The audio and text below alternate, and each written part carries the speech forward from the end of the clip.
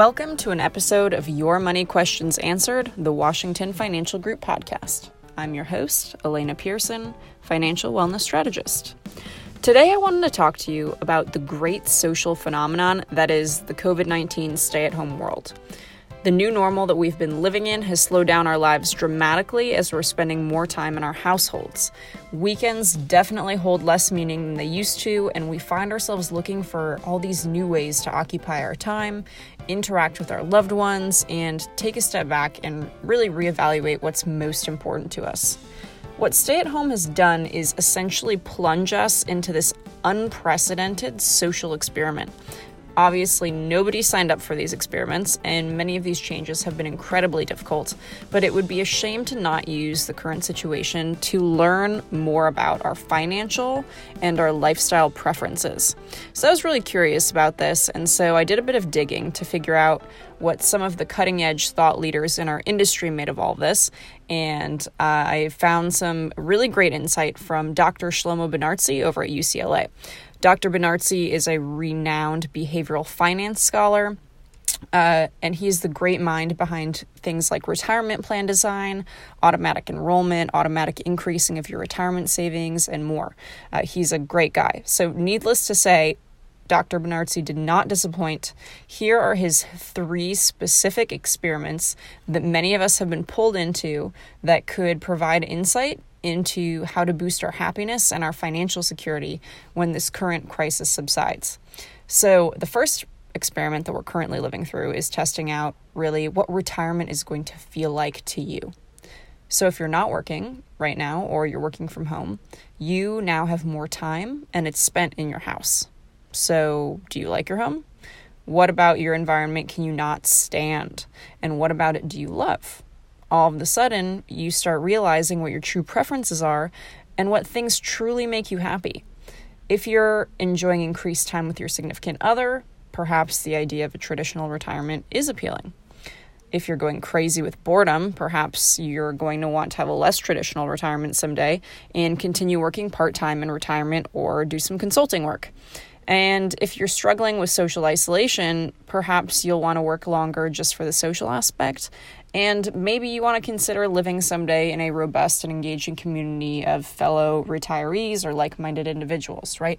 These are all questions that are coming up now that you probably wouldn't be thinking about until you're actually retired. The second experiment that we're testing is where can I spend less? So the current pandemic has triggered a massive decline in consumer spending, and as a whole, we're spending our dollars so much more differently now than we were previously, right? Entertainment looks different, meals look different, and travel has come to a complete halt. So Dr. Benartzi actually points out that this drop in consumer spending offers a unique opportunity to gain some key insights into the relationship between your spending levels and your well-being. So essentially, does money buy happiness for you? And if so, what spending makes you most happy? So think about how your drop in consumption has impacted your overall happiness. Are you still happy spending less on travel and entertainment right now? Are you accustomed to be at home? Dare I say, are you enjoying it? Or are you just as happy enjoying a socially distant backyard beverage with your buddies as you would be out at a bar? Are you just as happy taking a long walk with your partner in the evening as you would be going out to dinner with them? I personally have been testing these questions out, and I can say, yes, I love my evening walk. I appreciate quality time with a small group, socially distanced, of course, more than ever. But can we go back to regular life and make an overall commitment to living a more quiet, less expensive life overall, more simple, and still be happy? And the third experiment that we're currently testing is, am I spending my money on the right things?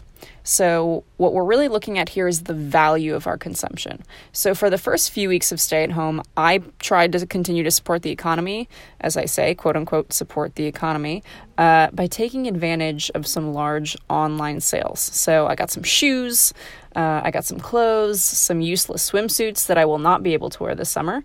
And have they increased my happiness? No. But what does? Experiences. So experiences generate feelings of anticipation leading up to them, happiness during the time, and then even after they're over, nostalgia. So this pandemic provides the opportunity for all of us to figure out which we value more.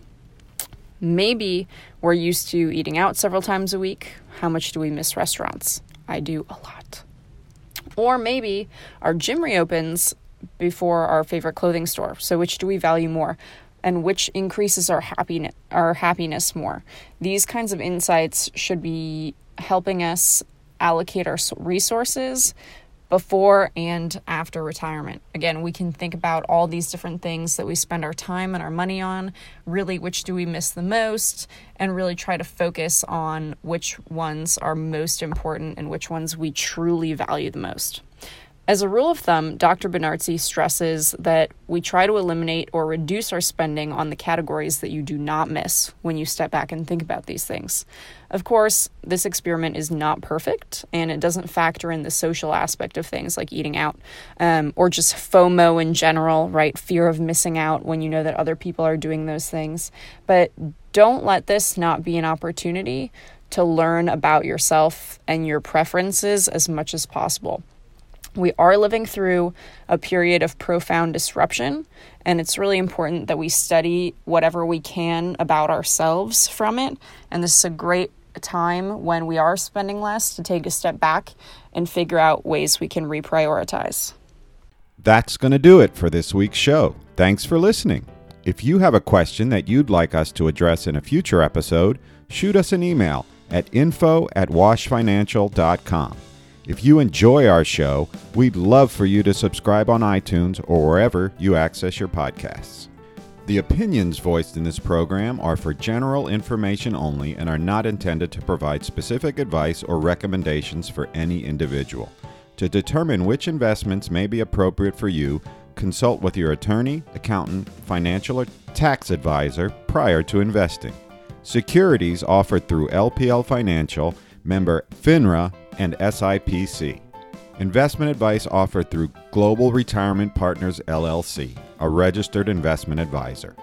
Global Retirement Partners, Washington Financial Group, a division of Hub International Mid-Atlantic, and Hub International are not affiliated with LPL Financial.